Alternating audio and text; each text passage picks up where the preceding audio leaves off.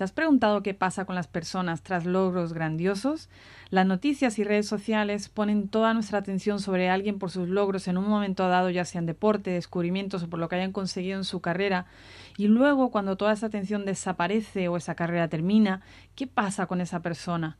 En deporte, sobre todo, los idealizamos y cualquier desliz lo penalizamos gravemente. ¿Cómo sobrevivir a eso? Hoy tengo conmigo a Silvia Pol Arens, una gran mujer que ha sabido sobresalir en múltiples carreras desde posiciones directivas, desde la diplomacia y ahora con las Naciones Unidas, después de que a temprana edad hizo historia al ser la primera deportista de Costa Rica en ganar una medalla olímpica, la plata, en los Juegos Olímpicos disputados en Seúl en el 88, 3 días antes de cumplir 18 añitos de edad. Junto a su hermana Claudia Pol se les considera uno de los iconos más importantes del deporte costarricense de todos los tiempos. Silvia ha sabido reinventarse varias veces, con éxito además, y en este episodio hablamos con ella de las oportunidades que te trae la vida, qué puede ayudar a seguir en días difíciles, qué te define como ser humano, qué se necesita para alcanzar metas, cuál es su identidad, con qué se identifica y la importancia de con qué asocias tu identidad. Hablamos de generosidad, gratitud e igualdad, que es más importante que las medallas y los triunfos, y termina con una historia muy personal donde nos recuerda que aunque Google y Wikipedia y las noticias se acuerdan más de los títulos y los premios, los de tu alrededor recordarán otra cosa.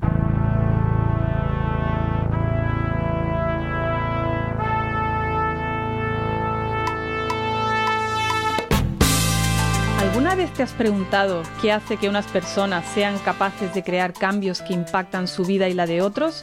¿Cuál es su forma de pensar, su mentalidad, sus patrones, sus percepciones del mundo, sus respuestas a diferentes eventos de la vida? ¿Qué les influye? Soy Cristina Puyol y te invito a que me acompañes en esta aventura donde exploraremos juntos la mente de los creadores de cambio. Hoy tengo conmigo a una gran mujer, diplomática de carrera, lleva 7 años en posiciones directivas en la UIT, la Unión Internacional de Telecomunicaciones, que es el organismo especializado de las Naciones Unidas para las tecnologías de la información y la comunicación con base en Ginebra. Antes de eso fue embajadora alterna de Costa Rica como representante permanente adjunta de la Misión Permanente de Costa Rica ante la Oficina de las Naciones Unidas en Ginebra también, y otras organizaciones internacionales en Suiza. Antes de eso tuvo varias posiciones directivas en grandes empresas. Desde el 2010 es miembro de la Organización Internacional Peace and Sport como una de sus campeonas de la paz, como embajadora deportiva especial para ayudar a construir una paz sostenible a través del deporte. Y es que además de todo este currículo impresionante, Silvia Pol también fue una nadadora de élite consumada, representó a Costa Rica en 2 Juegos Olímpicos, en Seúl en el 88 y aquí en Barcelona en el 92, ganando una medalla de plata, la primera medalla olímpica para Costa Rica y Centroamérica, 3 días antes de cumplir 18 añitos. O sea, era súper jovencita. Y además tiene más de 600 medallas a nivel nacional, regional, internacional, competiciones mundiales de natación, rompió un montón de récords, elegida la mejor atleta de América Latina 2 años seguidos en el 88 y en el 89. Y de hecho, cuando le solicité a Silvia Pol venir a este podcast, estaba de comentarista en los Juegos Olímpicos de Tokio del 2020 que se celebraron este año, 2021. Es de Costa Rica, tica, y por tanto para mí es un gran honor tener a esta bella mujer, una gran embajadora de la igualdad de oportunidades a todos los niveles. Bienvenida, Silvia.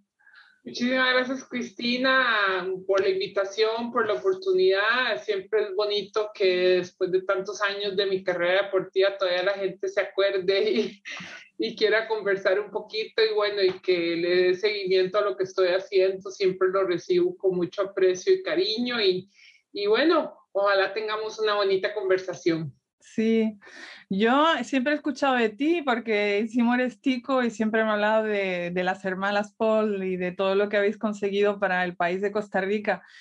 Y siendo mujeres además, que eres la primera medalla en natación, la primera medalla para el país, pero siempre he tenido curiosidad qué pasa después, ¿no? ¿Qué pasa después de que alguien ha logrado algo grande, ya sea en deporte, ya sea en lo que sea, en fama o en cómo es el después, cómo es la vida de un deportista de élite que ha conseguido algo tan grande y que tiene tanta fama a nivel de su país y mundial. ¿Qué pasa con esa persona, ¿no? Y al leer todo lo que has hecho, digo, no, es que hay un montón de vida después. Y estuve escuchando una entrevista que hiciste y me gustaría un poquillo que compartieras, bueno, tu parte deportiva, ¿no? Pero me gustó mucho de esa entrevista porque hablabas te preguntaron que qué pasó, cómo iba a ser tu vida después y tú decías, yo voy a ser la misma, ¿no? Y me gustó mucho eso porque hablaba de la identidad y sí que es un tema que me gustaría que conversáramos hoy sobre la identidad y un poco cómo ha sido tu camino, ¿no? Desde empezar, porque, bueno, compártenos un poquito cómo empezaste y cómo ha sido tu recorrido. Bueno, le comparto desde cuando comencé a nadar o... Sí. Un Bueno, poquito así, ¿cómo llegaste a sí, las Olimpiadas? sí. Bueno, en el caso tanto de mi hermana como en el caso mío, la natación fue un accidente de alguna forma, no fue algo planeado, ni fue porque mis papás habían sido deportistas y entonces habían sido nadadores y nos pusieron a nadar. Realmente también fue muy circunstancial porque ambas nadamos lo básico para poder sobrevivir en una piscina o poder meternos al mar sin ahogarnos, ¿verdad? Pero no teníamos, nunca hemos estado en un equipo de natación. Y por la situación política que se dio en el año 79 en Nicaragua, nosotras ambas, tanto mi hermana y yo, somos nacidas en Nicaragua. Mis papás emigraron a Nicaragua por una oportunidad que mi papá, en teoría, iba a ser muy corta, una oportunidad laboral, y se quedaron y terminaron formando su vida ahí. Los dos, mi mamá y mi papá, son del norte de Alemania y bueno, se enamoraron de Centroamérica, de Latinoamérica y se quedaron y tanto mi hermana y yo nacimos en Managua y en el año 79, por la situación política muy compleja y por la guerra que hubo en Managua y en Nicaragua, mis papás decidieron por un periodo también en teoría corto, irse a Costa Rica para que sobrellevar esa situación muy complicada, ¿verdad? Entonces, y definen después de unos meses que la situación estaba muy compleja y que era mejor quedarse en Costa Rica. Y mi papá seguía trabajando en Nicaragua, fue muy duro para nosotros porque mi papá viajaba en aquella época, no era como ahora, ahora no había ni las telecomunicaciones que hay ahora y la situación también muy insegura políticamente entre Nicaragua y la frontera, entonces mi papá igual viajaba y se deciden quedar en Costa Rica y buscan alquilar una casa que coincide que está cerca de un club deportivo que se llama el Club Cariari en San José, en la zona de Heredia y San Antonio de Belén. Y mis papás, las personas que nos alquilan la casa, nos dice, vea, ustedes ahora que están en este barrio pueden ser parte del equipo del Club Cariari. En aquel momento el club apenas estaba comenzando, era muy accesible y entonces le dijeron, y mis hijos, la persona que nos alquiló la casa dice, mis hijos están en el equipo de natación y es muy bonito y los cursos de verano están a punto de comenzar, entonces mis papás dijeron, bueno, qué buena idea porque tanto mi hermana y yo, sobre todo yo, pero ambas, teníamos mucha energía, entonces mi mamá agitaba que energía se gastara en algo. Entonces, igual nos hubieran invitado a jugar básquetbol, es capaz que hubiéramos terminado en básquetbol o en voleibol o en otra cosa, pero fue totalmente accidental. Hicimos los cursos de verano y Francisco Rivas, el que llegó a ser mi entrenador, el entrenador de mi hermana, que hasta la fecha en ese momento había sido también el entrenador de la mejor nadadora que había tenido Costa Rica, y me imagino que Seymour se acuerda, de María Milagro París, y que había sido en el año 80, fue séptima en el mundo en la Olimpiada de Moscú. Y entonces él invitaba a todos los niños, no hacía ningún proceso de selección, sino cualquier niño que quisiera formar parte del equipo de natación después de los cursos, lo podía hacer. Y nosotras, realmente y lo que más nos gustó fue porque nosotros tuvimos que dejar todo repentinamente. Yo tenía 9 años, mi hermana tenía 7, nuestros amiguitos, todo el mundo en Nicaragua, y entonces fue una bonita oportunidad para conocer otros niños, jugar, y entonces eso fue lo que más nos atrajo. Ni siquiera la piscina nos atraía mucho, ni el agua estaba fría, no nos hacía mucha gracia la natación, pero bueno, era la excusa para los amiguitos que estábamos haciendo. Entonces, así fue como comenzamos. Y a mí lo que la vida me ha enseñado es que la vida le pasa a uno brindando miles de oportunidades, es cuestión de uno de usarlas, ¿verdad? Ujú. También Francisco al principio decía que tanto mi hermana y yo no mostramos ningún talento, no fue que desde el principio ganábamos las medallas, yo siempre fui muy alta, entonces tenía muchos problemas de coordinación y la natación más bien me ayudó mucho a entender, a manejar mejor mi cuerpo. Y entonces también eso me enseñó es que uno no de una vez nace para algo y tiene todos los talentos, ¿verdad? Entonces en los primeros años yo sí empecé a mejorar bastante rápido, mi hermana incluso un poquito más lento, ¿verdad? Pero nos tomó un poco de tiempo, pero ya después de un par de años yo sí empecé a progresar muy rápidamente y Francisco se acercó a mis padres y les dijo, miren, aquí hay alguna posibilidad, fue por el año de inicio del año 83,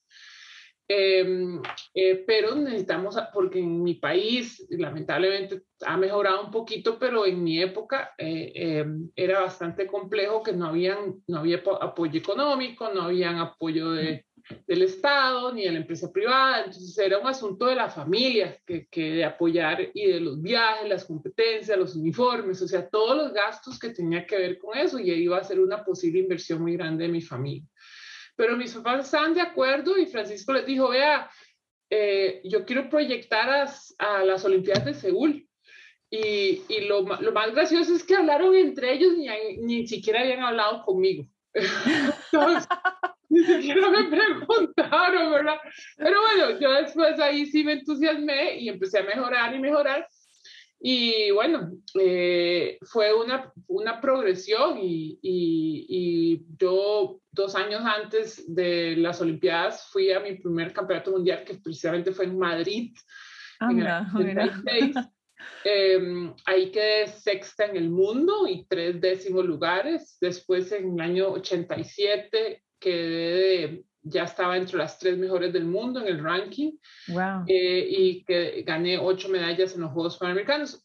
Entonces ya cuando yo llegué a Seúl, aunque para muchos en teoría yo fui sorpresa, ya yo venía una progresión de mejoría en los últimos años, que ya yo estaba en los últimos 3 años dentro de las 20 mejores nadadoras del mundo.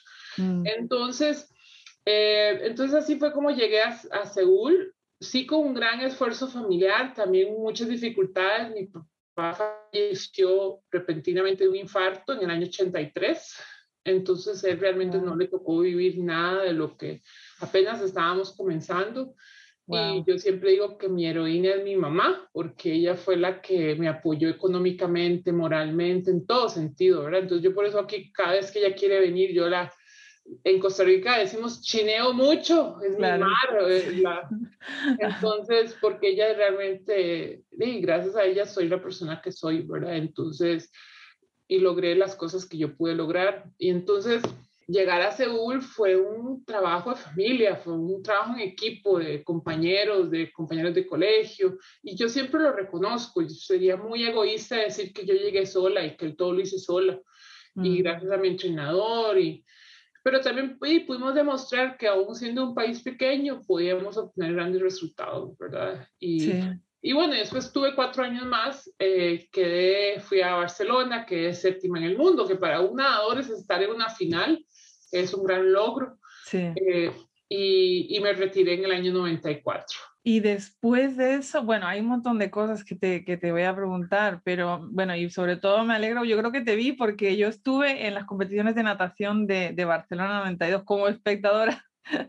Digo, igual te vi, pero pasa que no me acuerdo de mucho de esas competiciones, pero ¿qué pasa después? ¿Cómo decide uno que lo deja? Y supongo que hay mil circunstancias, pero ¿cuál fue la tuya y cómo fue el después?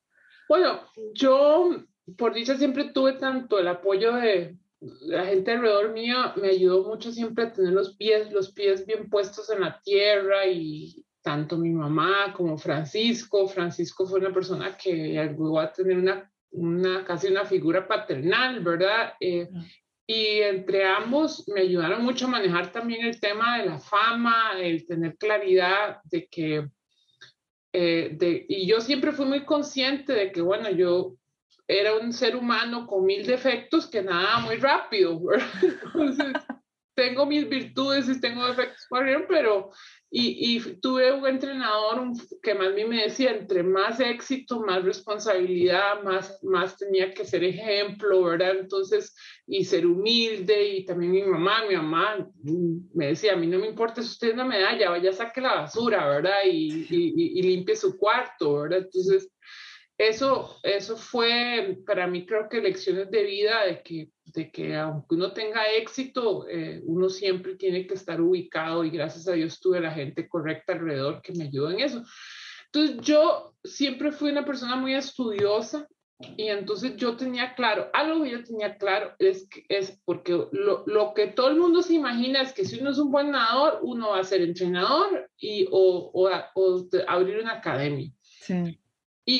¿Verdad? Entonces yo tenía un inicio muy claro, decía, a mí me encanta ser nadadora, pero yo nunca tuve vocación de ser entrenadora de natación, aunque he tenido rol de mentora en mi trabajo, en otros puestos, pero no necesariamente entrenadora de natación o dando clases. Entonces, y la gente me reclamaba eso, me decía, pero ¿cómo que usted pagaría mucho dinero? Sí, pero si ya yo hice la natación, en el caso de Costa Rica, yo nunca recibí dinero, nunca recibí un premio económico, nunca recibí un salario, lo hice por pasión. O sea, yo aprendí a que uno tiene que hacer las cosas porque le gustan y porque no le apasionan, y ya después el dinero vendrá, ¿verdad? Eso es lo que yo he aprendido.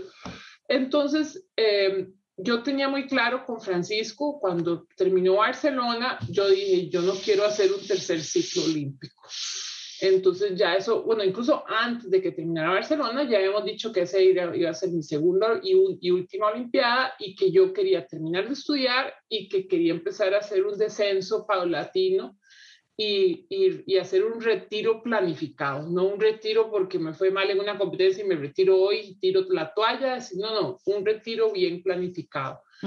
Entonces, eso fue lo que pasó, y yo tenía muy claro qué era lo que yo quería hacer después, que era terminar de estudiar y ser profesional, ser además independiente económicamente, porque yo seguía siendo para mí una carga económica para mi mamá. Entonces yo quería ser una mujer independiente económicamente, profesional, y siempre fui muy estudiosa. Entonces tenía claro que quería hacer otras cosas. Entonces, todavía incluso no tenía claro qué quería estudiar, porque al principio, seguro por la influencia de personas como Seymour o otros periodistas, empecé a estudiar periodismo en la UCR, pero después me di cuenta que no me gustó mucho y hice un año generales, me fue súper bien, pero decidí después pasarme a la universidad privada y estudié administración de empresas, que me encantó. Bueno, te aclaro que Simón no era periodista, él era deportista. Bueno, él era... Deportista. Sí. No, y me parece muy bonito de tu historia que demuestras que no, las cosas no se hacen así de un día para mañana, porque ahora estamos en la cultura del Instagram, del todo instantáneo, y seguramente has tenido que hacer un gran esfuerzo y no ir a muchas fiestas donde iban tus compañeros, no hacer un montón de cosas que hacían tus compañeros. Y creo que ese también es un mensaje importante de que las cosas no pasan de un día, hay un esfuerzo que hacer, ¿no? Sí, y la palabra clave Cristina, que usted está usando es esfuerzo. Y a mí me gusta siempre mucho usar esa palabra, porque la gente siempre me decía, es que qué gran sacrificio el que usted hizo. Y yo decía, sí, yo entiendo, uno tiene que dejar de hacer, uno mentira que puede hacerlo todo. Sacrificio, uno tenía que cuidarse con la alimentación, entonces no me podía comer una hamburguesa todos los días o tomar Coca-Cola todos los días, entonces a veces pasaba meses que no me tomaba una sola Coca-Cola, no me comía, a veces el premio, a veces después de una competencia el premio era más. Francisco decía, si gana la medalla de oro y cumple la meta, puede comer lo que quiera hoy en la noche. Entonces, a veces el incentivo era más la pizza que la medalla, ¿verdad? Entonces, Francisco era muy hábil en eso, ¿verdad? Entonces, uno sabía que había que hacer un enorme esfuerzo y era ser constante, perseverante y además era de todos los días, y con lo que se dice, es el camino, no es solo el resultado final, ¿verdad? Y sí, imagínense que Seúl se empezó a planear unos 6 años antes, Wow, con sus altos y sus bajos, ¿verdad? Entonces yo aprendí a una edad muy temprana lo que era planificar a largo plazo, a mediano plazo, a corto plazo en el año, que era lo que íbamos a hacer, a largo plazo era Seúl, tenía claro lo que se habla mucho en las empresas, la visión, la misión. Yo sé que mi misión es ser nadadora, mi visión es estar en los Juegos Olímpicos y ganar una medalla, tengo mis objetivos. Y entonces, es claro que es un esfuerzo y sobre todo el deporte de natación es de los más esforzados porque hay que entrenar todos los días y hasta a veces 2 veces al día. Yo me levantaba en promedio a las 3:30 de la mañana. Wow. Y entrenaba antes de ir al colegio y Seymour sabe que las escuelas en colegios en Costa Rica arrancan o a las 7 o a las 7:30 de la mañana. Y ya yo había entrenado antes de eso. Y había entrenado, y después volví a entrenar después de ir al colegio, ¿verdad? Y el colegio no es que me daba clases por tutoría o, ¿verdad? Entonces yo incluso me exigía un promedio de notas para yo poder viajar, para poder competir, para poder faltar a clases. Entonces era muy exigente. Pero uno se acostumbra a todo y sí, claro, es un esfuerzo muy grande, porque a mí siempre la palabra sacrificio nunca me ha gustado, porque sacrificio para mí es No, más... ahí suena como que te están clavando algo. Exacto, Sí, que lo están obligando a uno. sí, sí. Está obligado a hacer algo. Y uno dice, sí, por supuesto, también yo soy un ser humano. Por supuesto que no todos los días me levantaba con la misma motivación y había días que estaba tan agotada que no podía ni siquiera lavarme el pelo ni peinarme porque me dolía todo.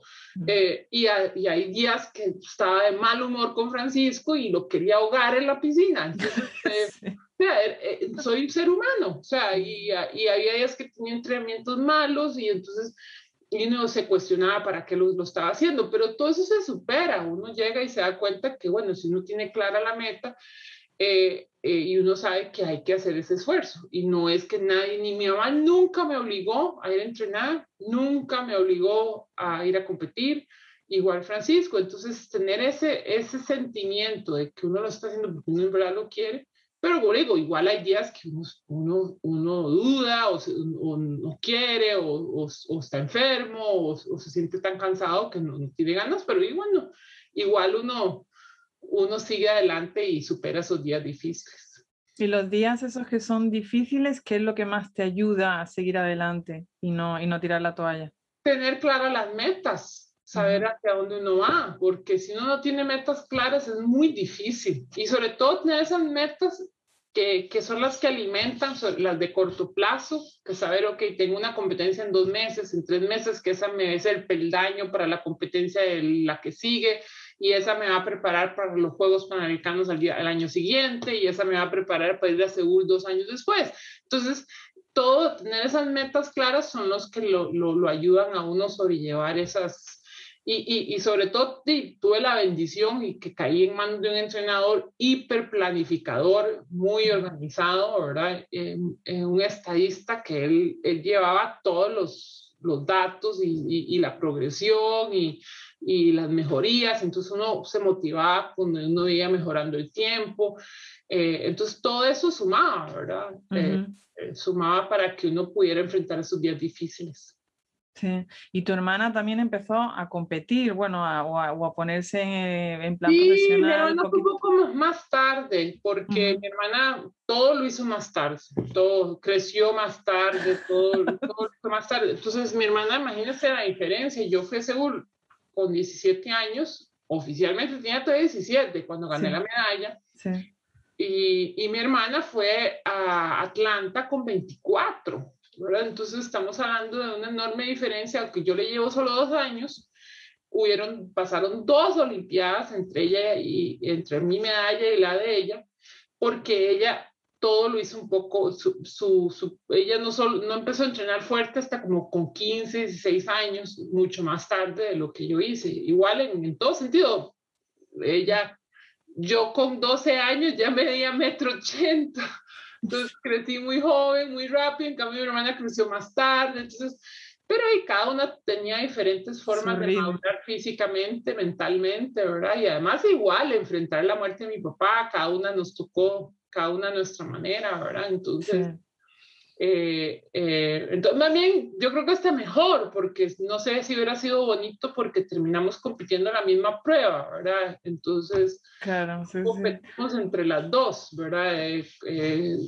Más bien, ella compitió 2 Olimpiadas después, pero era la misma prueba, los 200 metros libres, donde ella ganó la medalla de oro. Sí, no, por eso te preguntaba, digo, si habíais coincidido en algo, si había, y ya veo que no, que habíais una... Hubo, por supuesto, un periodo cuando digamos, cuando yo pues yo me retiré en el 94, ¿verdad? Entonces, cuando ella estaba empezando a mejorar al principio de los 90, que sí empezó a despegar mucho, coincidíamos sobre todo en aquellos torneos donde teníamos que competir y hacer puntos para el equipo, ¿verdad? Entonces estábamos compitiendo, entonces ella me ganaba sobre todo en las pruebas más largas del 800, del 400, yo le ganaba en la espalda, ¿verdad? Entonces ahí, pero vieras que nos tratábamos como cualquier otra rival, ni más ni menos, ¿verdad? Sí. Y pues afuera del agua éramos hermanos. Sí, sí, sí.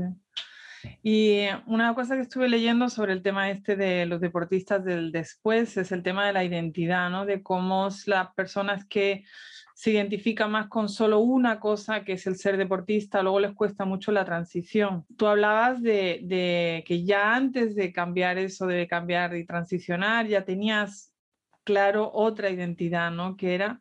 Y era para eso, si nos podías compartir un poco la importancia de la identidad. Es que pues algo, es un concepto que yo creo que la gente se le olvida, de que nos sobreidentificamos a veces con una nación o con una cultura o con algo que luego nos es difícil o que puede ser, para en algunos casos, un sufrimiento, ¿no? Cuando la gente no sabe soltar esa identidad.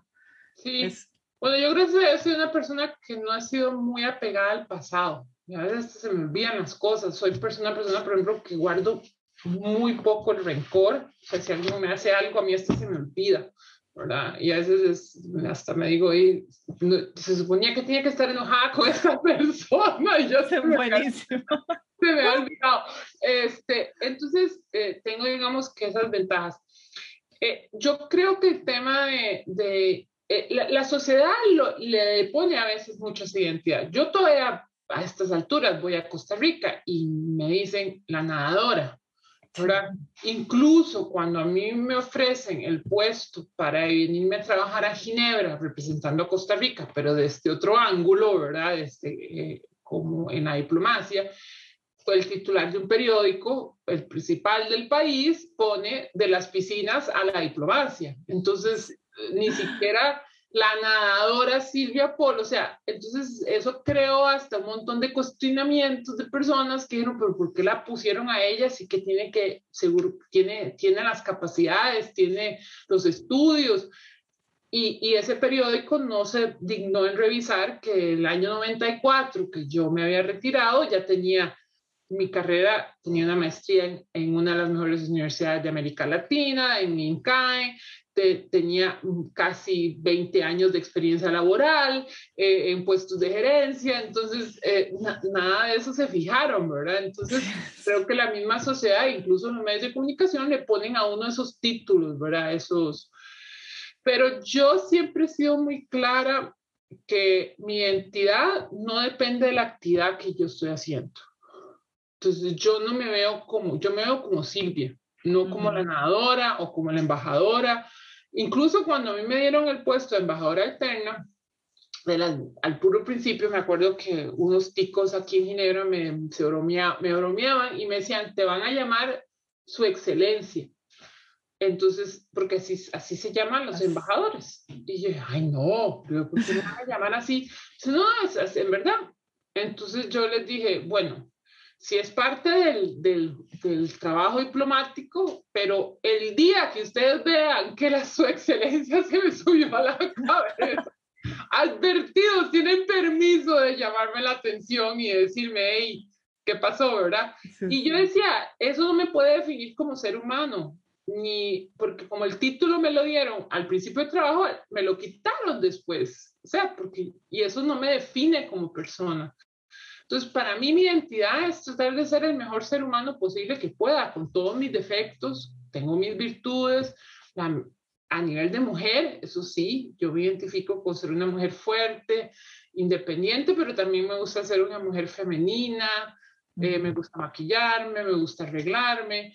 Entonces, no me identifico con las actividades. Y además tampoco me identifico con que si lo que estoy haciendo se va a reconocer públicamente o no, porque tal vez el deporte fue una actividad que la gente, por los resultados, les pareció que era algo que se reconocía públicamente, pero yo he hecho otro montón de cosas de las cuales soy tan orgullosa como la medalla, que nadie se ha enterado, ¿verdad? O tal vez no ha tenido la misma notoriedad que pudo haber tenido la medalla.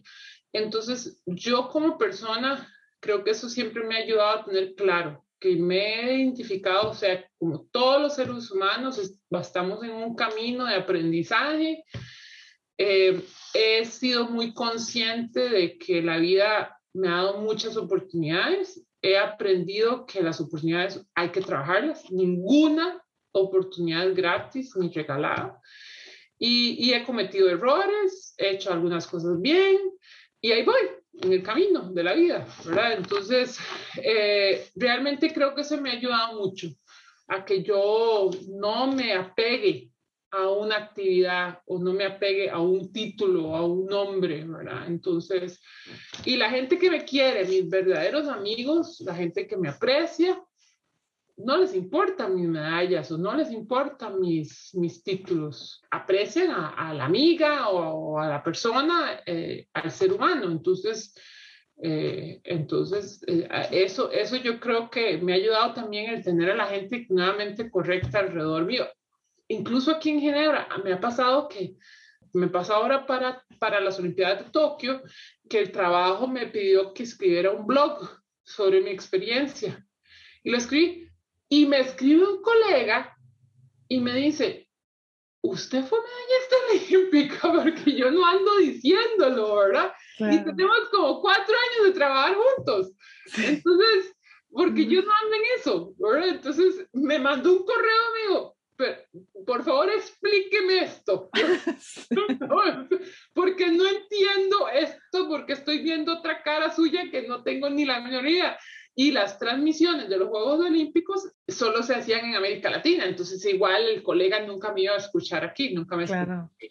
Entonces fue muy gracioso porque me mandó un correo, pero tan sorprendido. Y ¿usted por qué nunca contó? Y porque yo no ando contando eso, yo tampoco ando la medalla aquí. Como, eso te iba a decir, no vas con la medalla colgada. Como un collar, ¿verdad?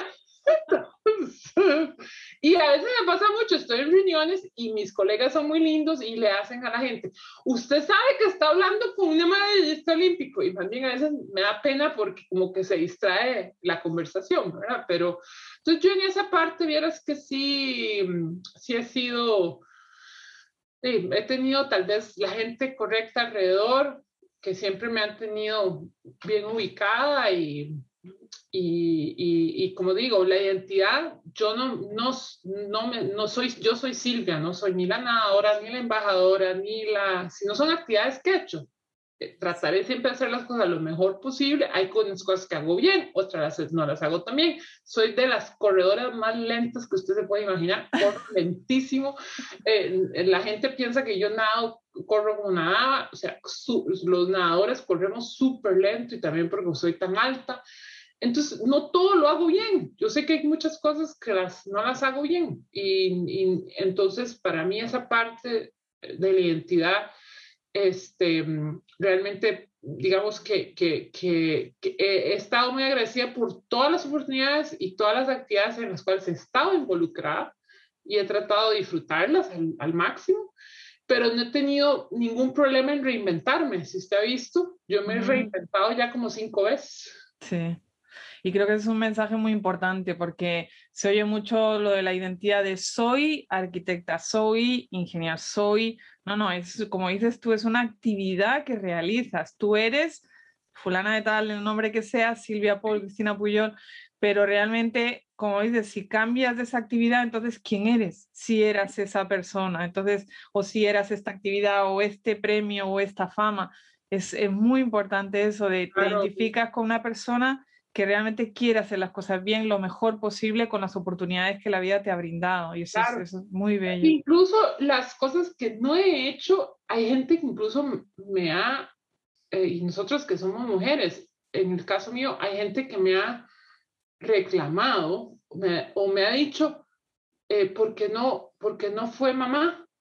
Mm, Entonces, esa identidad de que si uno es mujer, uno tiene que ser mamá. ujú, Y yo tengo mi pensamiento personal de que yo quería ser mamá si yo tenía una pareja estable y con quien yo podía criar un hijo. Pues mi mamá fue el mejor ejemplo de decir que uno lo puede hacer solo, ujú, pero fue porque la vida la obligó, pero ella estaba felizmente casada y enamorada de mi papá. Entonces, y a ujú. mí me tocó ver esa relación de pareja lindísima de ellos dos, ¿verdad? Entonces, eh, y me hace mucha gracia que la gente, a pesar de todo lo demás, como no he sido mamá, como que se quedan, bueno, como que me hizo falta algo. Sí, sí. Entonces, una vez más, es la identidad, identificarse con ser mamá. ¿Y cuántas mujeres que cuando los hijos se van de la casa no saben qué hacer? Ujú. Porque lo único que se han identificado es con ser mamá, Exacto, exacto. ¿verdad? Sí, sí, sí. Y luego también el hecho de que el que tú hayas sido de una cierta manera es la suerte que has tenido para poder hacer todo lo demás, ¿no? Como supongo que Sí. alguna vez habrás escuchado, claro, como es alta, llega antes a la meta, que algo así, supongo, ¿no? Y eso vieras que me frustra un poco porque, pero yo siento que es también el ser humano es muy extraño, es la forma de justificar, porque yo siempre mi mensaje ha sido, usted quiere alcanzar sus metas, tiene que matarse trabajando, no hay Ujú, otra, la receta es la misma, hay que ser perseverante, hay que tener metas, hay que ser disciplinado, hay que esforzarse, no sacrificarse, pero hay que esforzarse, es algo a largo plazo, no es instantáneo, ¿verdad? La receta es la misma. O ujú, sea, para unos Juegos Olímpicos, para mis estudios, para mi trabajo aquí en Ginebra, la receta es la misma. Hay que llegar preparado. Yo no llego a una reunión, por más sencilla que sea, yo no llego sin haberme preparado. ujú, Entonces es una mentalidad, ¿verdad? Entonces a mí me hacía mucha gracia porque en Costa Rica era, es porque es alto, que sí, gana, sí, sí. o porque lleva sangre alemana, ¿verdad? Entonces ya por eso garantiza, yo, si fuera así, entonces ¿por qué el equipo alemán, por ejemplo, en las últimas Olimpiadas, tenía varias Olimpiadas, como 2 o 3 Olimpiadas, de ganar una sola medalla? Finalmente ahora en Tokio ganaron 2 medallas, Ujú, pero de oro tienen, creo que varias Olimpiadas y además la época que ganaron medallas en Alemania eran con la Alemania Oriental, cuando todas estaban cuestionadas por el doping, claro, ¿verdad? sí, sí.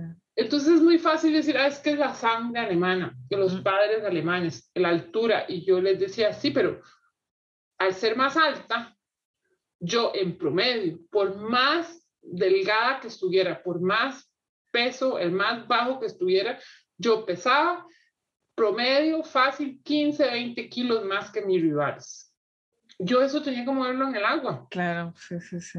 Entonces yo decía, o sea, no, ¿por qué no me dijeron si esa persona es una experta? Me hubiera dicho, bueno, pues usted me hubiera dicho al principio de mi carrera, vea, ni se esfuerce, porque usted va a ganar por alta. Entonces, ¿Para qué? el levantarse a las 3:30 de la mañana no es así como muy feliz.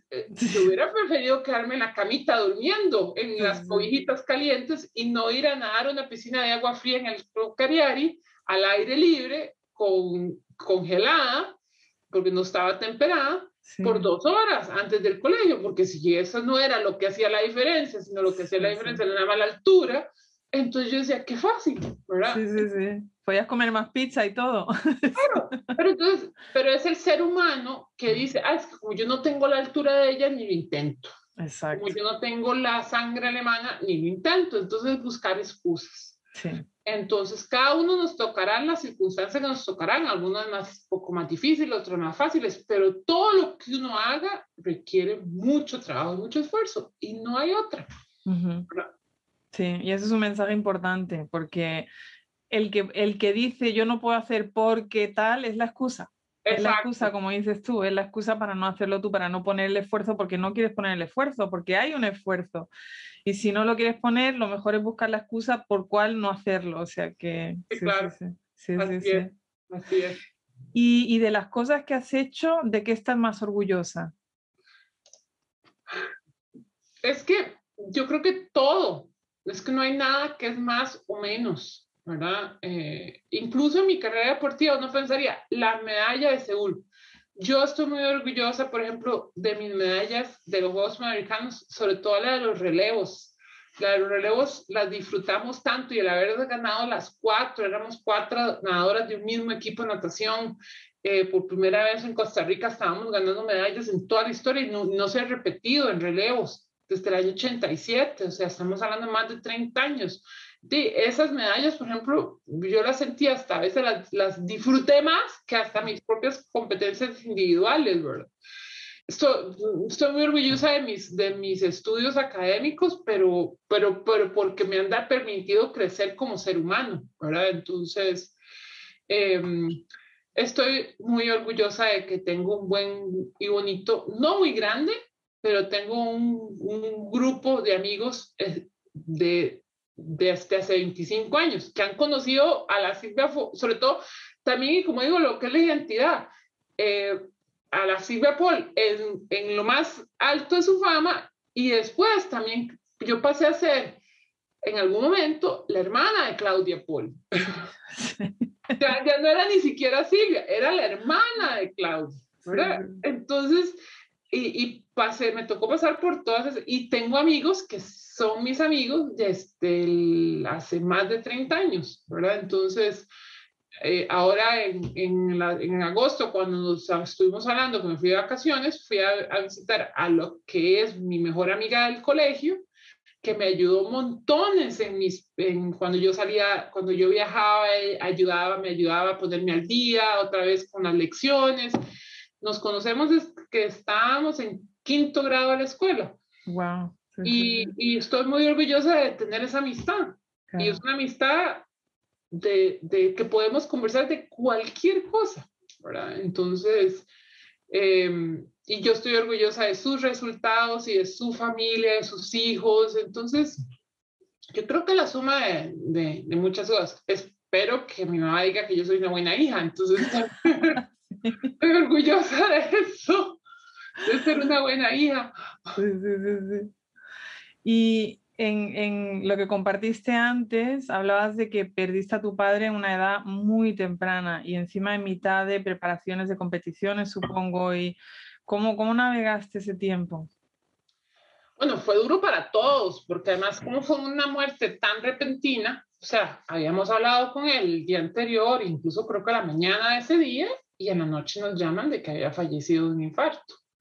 Entonces, no hay despedida, no hay marcha atrás, no hay... Mm, Entonces, porque de cada muerte es diferente, pero digamos, una persona que pasa por una enfermedad, digamos, hay un proceso de saber que eso viene, pero un infarto es muy duro. mm, Y entonces, ver también a mi mamá pasar por su duelo, porque mi papá era el amor de su vida y nunca se volvió a casar, nunca volvió a ni siquiera a tener pareja, no volvió a tener nada. Y aún así es una persona muy positiva, muy alegre, a pesar de las cosas duras que le han tocado, ¿verdad? mm. Creo que la natación fue un salvavidas, el mismo equipo de natación y también creo que la bendición y fue una de las razones también por la cual mi mamá decidió quedarse en Costa Rica fue el calor humano, el apoyo que nosotros recibimos de los costarricenses. Teníamos varios círculos, el vecindario, que mi mamá vive en la misma casa desde el año 80. Wow. Después, ahí yo terminé criando ahí. El equipo natación, ¿verdad? Y digamos un poco el círculo del colegio.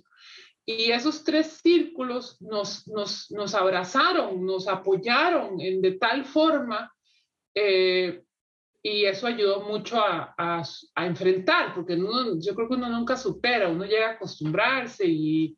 pero el hecho también de tener metas, el poder ver hacia adelante, Eso me ayudó mucho también a no quedarme pegada en la muerte de mi papá. Lo más irónico es que de los cuatro era el más apasionado con la natación. Le encantaba vernos nadar. Y me acuerdo que cuando yo gané mi primera medalla en el año 81, porque yo no gané medallas inmediatamente, pero como al año y medio gané mi primera medalla, la mandó a enmarcar y era una medalla a nivel nacional, ni siquiera una medalla así como tan muy importante. Y la mandó a enmarcar y todo. O sea, no sé ni qué hubiera hecho si hubiera estado físicamente en la Olimpiada, ¿verdad? Pero era de los cuatro el que más disfrutaba, sobre todo al inicio, ¿verdad? Entonces, sí. Eh, pero bueno, también yo he aprendido que la vida, esa es la vida, a todos nos toca algo. Sí, sí. A todos.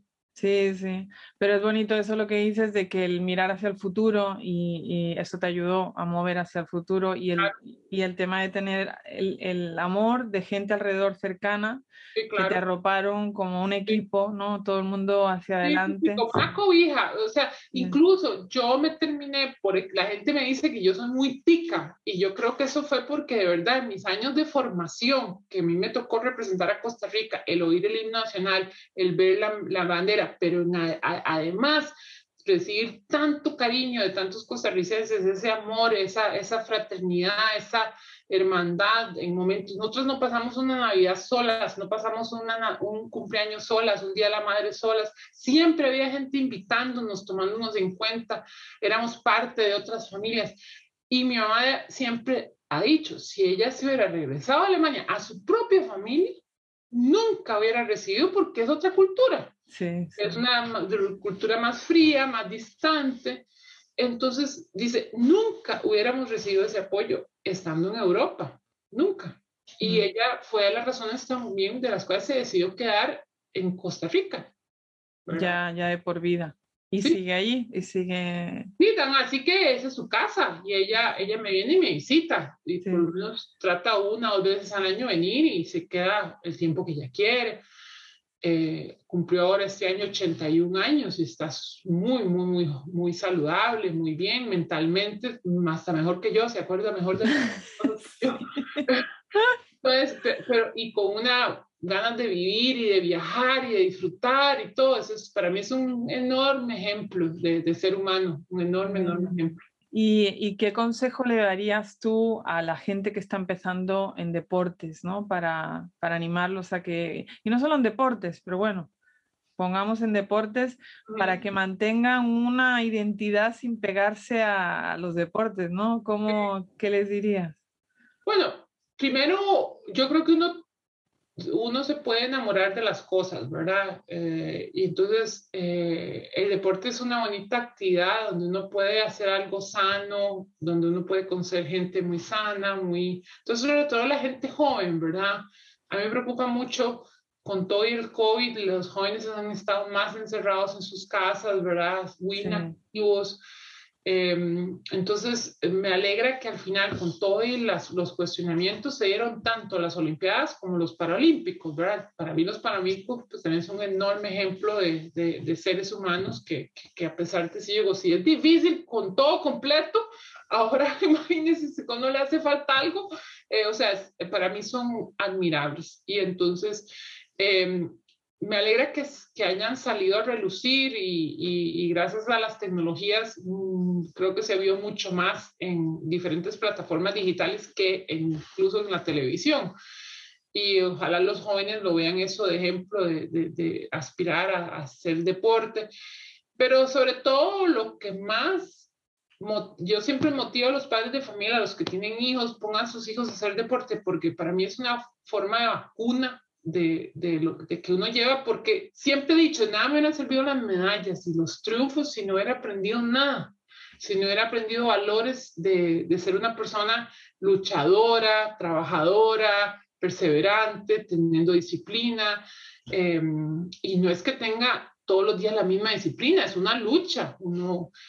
Soy una persona saludable, no fumo, me tomo de vez en cuando un vinito, pero no abuso de las cosas, me trato de alimentar bien, me he mantenido físicamente activa toda mi vida, solo he tenido que parar por algunas circunstancias de salud o de viaje, pero siempre estoy consciente haciendo deporte. Entonces yo digo, la gente que quiere hacer deporte no es solo porque somos poquitos, y yo siempre reconozco ese privilegio, esa bendición. Somos los poquitos los que llegamos a una Olimpiada y todavía más poquitos los que ganan medallas. Entonces yo sé que eso es un enorme privilegio, pero eso no significa que no vale la pena practicar un deporte. Claro. No hay que llegar hasta unos Juegos Olímpicos para aprender y disfrutar de un deporte, aprender de los valores que el deporte le puede dar a uno. Y eso lo lleva a uno, pues, eso de alguna forma me formó la persona que soy ahora, pero no me identifico con siempre ser claro, no nada más con siendo la nadadora. Pero por supuesto que me formó, ¿verdad? Me formó en ciertos hábitos y ciertos valores que los trato de seguir practicando hasta la fecha, ¿verdad? Sí, sí, sí, es un punto tan importante porque la identidad se forma con creencias y valores, no con títulos ni medallas, y tú te has quedado con las creencias y los valores, que es lo poderoso de esto, ¿no? Sí, sí, sí, sí. Pero ¿cuántas veces hemos visto atletas que han tenido carreras espectaculares y después uno los ve fracasados, incluso muy mal portados, ¿verdad? Sí. Con problemas grandes en sus vidas, porque están tan incluso identificados con ese pasado, no logran superar que ya eso terminó. Y yo he sido de etapas. Verás que yo soy de cuando yo termino una etapa, lo pongo en una cajita, digo yo, el baúl del recuerdo, le pongo un lacito y lo guardo en mi baúl de recuerdos, pero no ando regresando y ando, incluso mi medalla puede pasar años sin que yo la vea. Y la veo porque alguien llega a la casa y quiere verla, pero no es porque yo la saco y la veo y le doy vuelta. No, sino porque alguien llega a visitarme y dice, ay, ¿usted cree que me puede enseñar a mi hijo o a la persona, a alguien que llega a visitar? ¿Me puede? Claro. Entonces la sacamos, la tenemos guardadita. Por ahí con Costa Rica a veces las cosas a veces no son muy seguras, me imagino que sí. Eso lo conoce, pero entonces sí. Tenemos la medalla está en Costa Rica, ni siquiera está en Ginebra. Entonces, está con tu madre, ¿no? Sí, exacto, porque incluso ya he dicho, Cristina, mi mamá es más dueña de esa medalla que yo. A mí me toca hacer un pedazo. Si yo tuviera que cortarle en pedacitos, a mí me toca un pedazo, otro pedazo es mi entrenador, otro pedazo es mi amiga del colegio, la que mencioné, otro pedazo son mis compañeros de natación, otro pedazo, un gran pedazo es mi mamá. Entonces a mí me toca un pedacito, pero gracias a Dios lo veo así. Sería muy egoísta decir, me la gané yo sola, y es mentira. Y qué bonito poder compartirla con tanta gente. Y tanto en deportes como en lo que tú ves de trabajo, ¿cómo ves la igualdad de las mujeres con los hombres? ¿Cómo ves tú eso? Ha mejorado, no podemos decir porque la gente se queja y yo creo que falta mucho por hacer, pero ha mejorado. Por supuesto que sabemos que hay países unos mejores que otros, ¿verdad? Viste ver lo que tal vez va a pasar muy pronto en Afganistán, ¿verdad? Sí, entonces también van a regresar no sé cuántas décadas, ¿verdad? O siglos. Sí. Pero también es otra cosa, con todo y que la gente dice que en Costa Rica son muy machistas, pero es un país donde le da muchas oportunidades a las mujeres. Podemos estudiar, hacer deporte, trabajar, podemos hacer muchas cosas, que hay cosas que mejorar, por supuesto, ¿verdad? Como atleta, yo creo que también se ha normalizado más. En mi época era también a veces un poco extraño tener un cuerpo de deportista, ¿verdad? Porque se veía que una mujer tal vez tenía que ser de cierto físico y era muy raro tener músculos ¿verdad? Y uno al hacer deporte no tenía ni nada por delante, nada por detrás, ¿verdad? Entonces uno tiene cierto físico, ¿verdad? Entonces, que eso todavía puede ser femenino, y uno puede ser vanidoso y todo, ¿verdad? Entonces, digamos que hay un poquito, pero eso ya ha cambiado muchísimo. Ahora a la gente le gustan las mujeres atletas, con músculos, que sean fuertes, ¿verdad? Entonces, a nivel laboral, también en el campo que yo estoy, en las tecnologías, hay todavía muy pocas mujeres en puestos gerenciales, hay muy pocas mujeres, pero ha mejorado. Nosotros incentivamos mucho el tema de que las niñas desde muy jóvenes, incentivarlas y motivarlas a que estudien carreras, porque si no estudian la carrera, no van a poder entrar en este tipo si no estudian las carreras académicas, no van a poder después estar en esos trabajos, ¿verdad? Entonces estamos hablando mucho de lo que llaman las carreras STEM, de las ciencias, las tecnologías, las ingenierías, y después los estudios han demostrado que las mujeres sacan igual o hasta mejores notas que los hombres, ¿verdad? Sí. Entonces, creo que es crear conciencia, es hablar, es normalizar, y creo que todo toma tiempo, ¿verdad? Entonces, creo que hay muchas más oportunidades, podemos ser mamás, esposas, trabajar, estudiar, hacer deporte, podemos hacer muchas cosas, ¿verdad? Incluso si solo me voy una generación para atrás, mi mamá o mi abuela, ¿verdad? Entonces ya uno solo pensar 2 generaciones para atrás, mi abuela solo fue mamá, ¿verdad? Sí. Y esposa, eso fue todo lo que hizo, y ama de casa. Entonces, creo que sí ha mejorado, pero hay que seguir en la lucha. Sí. ¿Y qué crees tú que ayudaría que hubiera más mujeres en las carreras STEM? Claro, por supuesto, más niñas, pero eso hay que hacerlo ya desde cuando son niñas. Sí, ¿verdad? ¿Pero qué crees tú que ayudaría? O sea, a hablar con los padres en las escuelas. Claro, enseñar qué significan las carreras STEM, quitar los estigmas, porque la gente cree que las tecnologías es solo un programador detrás de una computadora, que es lo único que hay. Hay ahora tantas carreras. ¿Quién iba a pensar que ahora hay expertos, que es un trabajo en medios sociales, ¿verdad? Temas de marketing digital, ¿verdad? Hay muchas carreras, muchísimas, temas en todo lo que es educación digital, salud digital, es impresionante ahora todo lo que se está trabajando con inteligencia artificial, o sea, ya todas las industrias están de una forma u otra adoptando la inteligencia artificial. Entonces, quitar esos estigmas, pero acá hay que hacerlo muy jóvenes. Y nosotros tenemos un programa muy bonito que se llama Girls in ICT Day, que es precisamente crear esa conciencia a nivel de gobiernos, a nivel de academia, a nivel de empresa privada, de decirle a las niñas, mira todas esas oportunidades, considérelas y no tenga miedo, anímese, ¿verdad? Entonces, y por supuesto también los papás, ¿verdad? Sí, claro, a nivel de escuelas también sería muy útil porque yo, por ejemplo, yo estudié ingeniería informática, que aquí se llama informática, y me acuerdo cuando yo decía, soy informática, y me decían, periodista, yo no, y informática, no, periodista, yo no, es esto de los ordenadores, ¿eso qué es? Y claro, es otra época, ¿no? Pero yo me acuerdo que para explicar lo que era, ya la gente no sabía lo que era. Bueno, nosotros estamos haciendo muchos, a nivel de trabajo que hacemos, estamos promoviendo mucho los cursos de programación para que las niñas y los niños, pero también los niños, ¿verdad? Aprendan a programar, a lo que llaman coding, ¿verdad? Tenemos un programa muy bonito que se llama Girls Can Code, ¿verdad? Entonces, y es eso, que aprenden, y en temas de robótica, ¿verdad? Entonces... y también explicarles, porque si no se les dice cuáles son los potenciales trabajos que hay detrás, porque no es solo la carrera que estudiar, sino que hay todo el universo de trabajos que hay detrás, y además trabajos bien pagados. Pero mi lucha incluso ha sido con los hijos de algunos de mis buenos amigos, es que escogen carreras que esa carrera la va a hacer un robot en 6 años, ¿verdad? Y no me creen.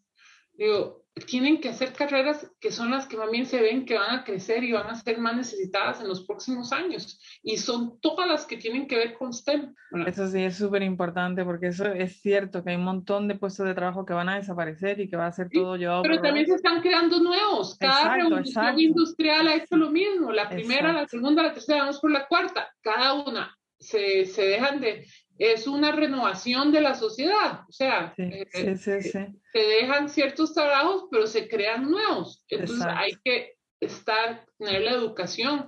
Y también el sistema de educación está un poco rezagado. Tiene que adaptarse a eso. Sí.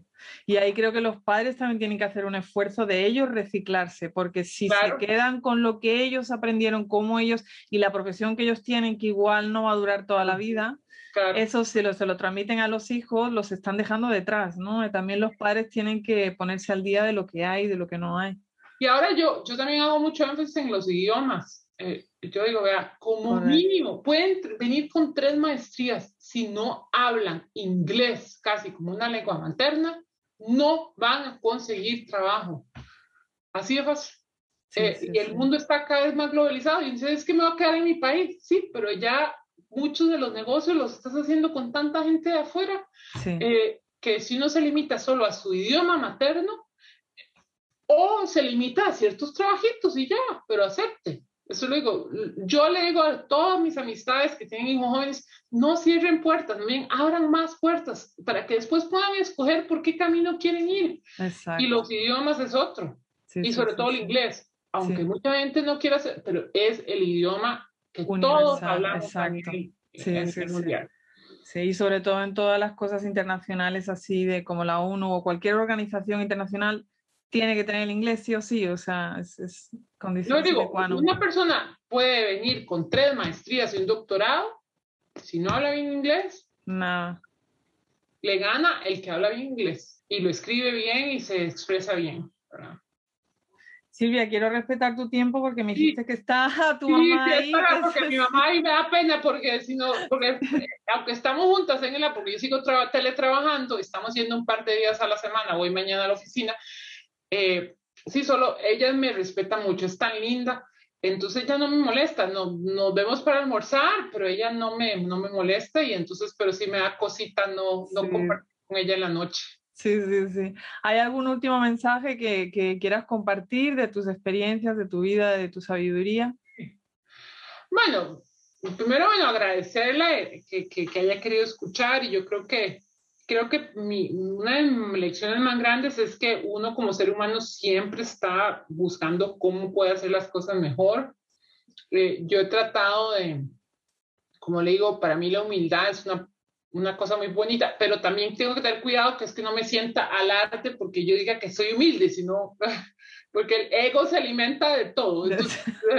Entonces yo digo, no, pero soy muy consciente de que siempre, y además soy muy de que la gente, aunque yo hablo mucho, pero que también la gente tenga la confianza de que me puede decir las cosas, ¿verdad? Entonces, y eso me ha ayudado a ser mejor persona, ¿verdad? Y al final de cuentas yo creo que es, ante todo, eh, y termino con una anécdota muy bonita y rápida. Mi papá murió en el año 83. Yo hice una maestría en una escuela de negocios que Seymour debe conocerla, que se llama el INCAE Business School, que es muy conocida en América Latina, está rankeada y tuve la enorme bendición de estudiar ahí.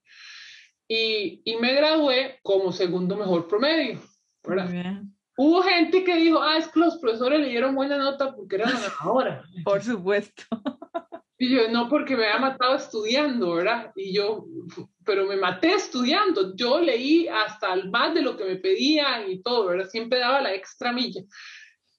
El día de la graduación, por ser el primero y el segundo mejor promedio, desfilaban juntos, ¿verdad? Y de primeros. Entonces, y hubo un señor que fue invitado casi siempre en una graduación, hay alguien que da un discurso, ¿verdad? Entonces, un señor que era un gran empresario en ese momento, y había sido político, empresario, una persona muy conocida en Nicaragua. Y entonces él empezó a hablar de la época, mi papá trabajó en la industria del algodón, entonces empezó de la época, y yo dije, es capaz que conoció a mi papá, ¿verdad? Pero cuando terminó la graduación, cuando terminó la ceremonia formal, él se acercó y me vino a saludar. Y lo primero que me dijo, dice, yo conocí a tu papá. Y me Wow. dice, y yo, imagínense, en 2005, más de 20 años, y era una persona súper conocida en Nicaragua, entonces, que se acuerde de mi papá, ¿cuánta gente habrá pasado por la vida de este señor, habiendo sido político, habiendo sido empresario, y me dice, él estaría muy orgulloso de esto hoy, ¿verdad? Pero me dice, pero ¿sabe que su papá mi papá era más alto que yo todavía, medía más de 2 metros. Me dice, así como era de grande, dice, así de grande era su corazón. Y eso me impactó tanto porque yo sentía que mi papá me estaba mandando un mensaje, me estaba diciendo, sí, muy bonito el cartoncito, que se acabe y muy bonito, siéntase muy, el ego está muy bonito porque además me dieron un cartoncito que dice que fui el segundo mejor promedio. Y este señor me estaba recordando que mi papá, él no se acordaba si mi papá hizo dinero, no se acordaba de los títulos de mi papá, no se acordaba de mi papá si fue gerente o no fue gerente, se acordaba de mi papá como ser humano. Y qué bello, Silvia. Y él falleció hace unos años en un accidente, el señor, y lo recuerdo siempre con tanto cariño, porque primero no tenía necesidad de venir a decirme algo. Él se pudo haber quedado callado y no me dice nada. Pero entre ese montón de gente, porque imagínense, eran los graduados, más los familiares, y ya todo se había relajado, se había terminado. Él se vino caminando y me vino a saludar. Y yo sentía que mi papá lo estaba usando a él para darme un mensaje y decirme, sí, está bien, siéntase orgullosa del cartoncito que le acaban de dar. Pero la gente se va a acordar de usted, del tipo de persona, no de los cartones, ni de las medallas, ni los trofeos, ni nada. Él no se acordaba de nada de eso de mi papá, sino de la persona que él había sido, el ser humano. Y eso siempre, si yo llego, que la gente se acuerde de mí como se acordaban de mi papá, yo dije, ahí. Misión cumplida. Sí. Wow, qué bello ese mensaje, Silvia. Me encanta. Muchísimas gracias. Así que me ha sacado las lágrimas y todo. Pues te agradezco mucho todo lo que nos has compartido, tu tiempo. Gracias a tu madre también por prestarnos un ratito. Sí, muchas gracias, Cristina. Y gracias que pudimos coordinar. Me dio mucha pena porque coincidimos un poco que no podíamos coordinar el tiempo, pero finalmente lo logramos. Sí, no, yo con paciencia, no te preocupes. Yo sabía que ibas a estar ahí con las Olimpiadas y luego tenías que descansar, así que sin problema. Sí. Y nada, esperamos poder seguir tu trayectoria y te deseo todo lo mejor en todo lo que haces, con todo con todo lo buenísimo que estás haciendo. Muchísimas gracias por todo lo que haces. Bueno, gracias a vos, Cristina, y igualmente, y los mejores deseos en este podcast y en todas las actividades que se hagan. Muchas gracias. Todo el mundo está en la pista, los bailadores en la calle.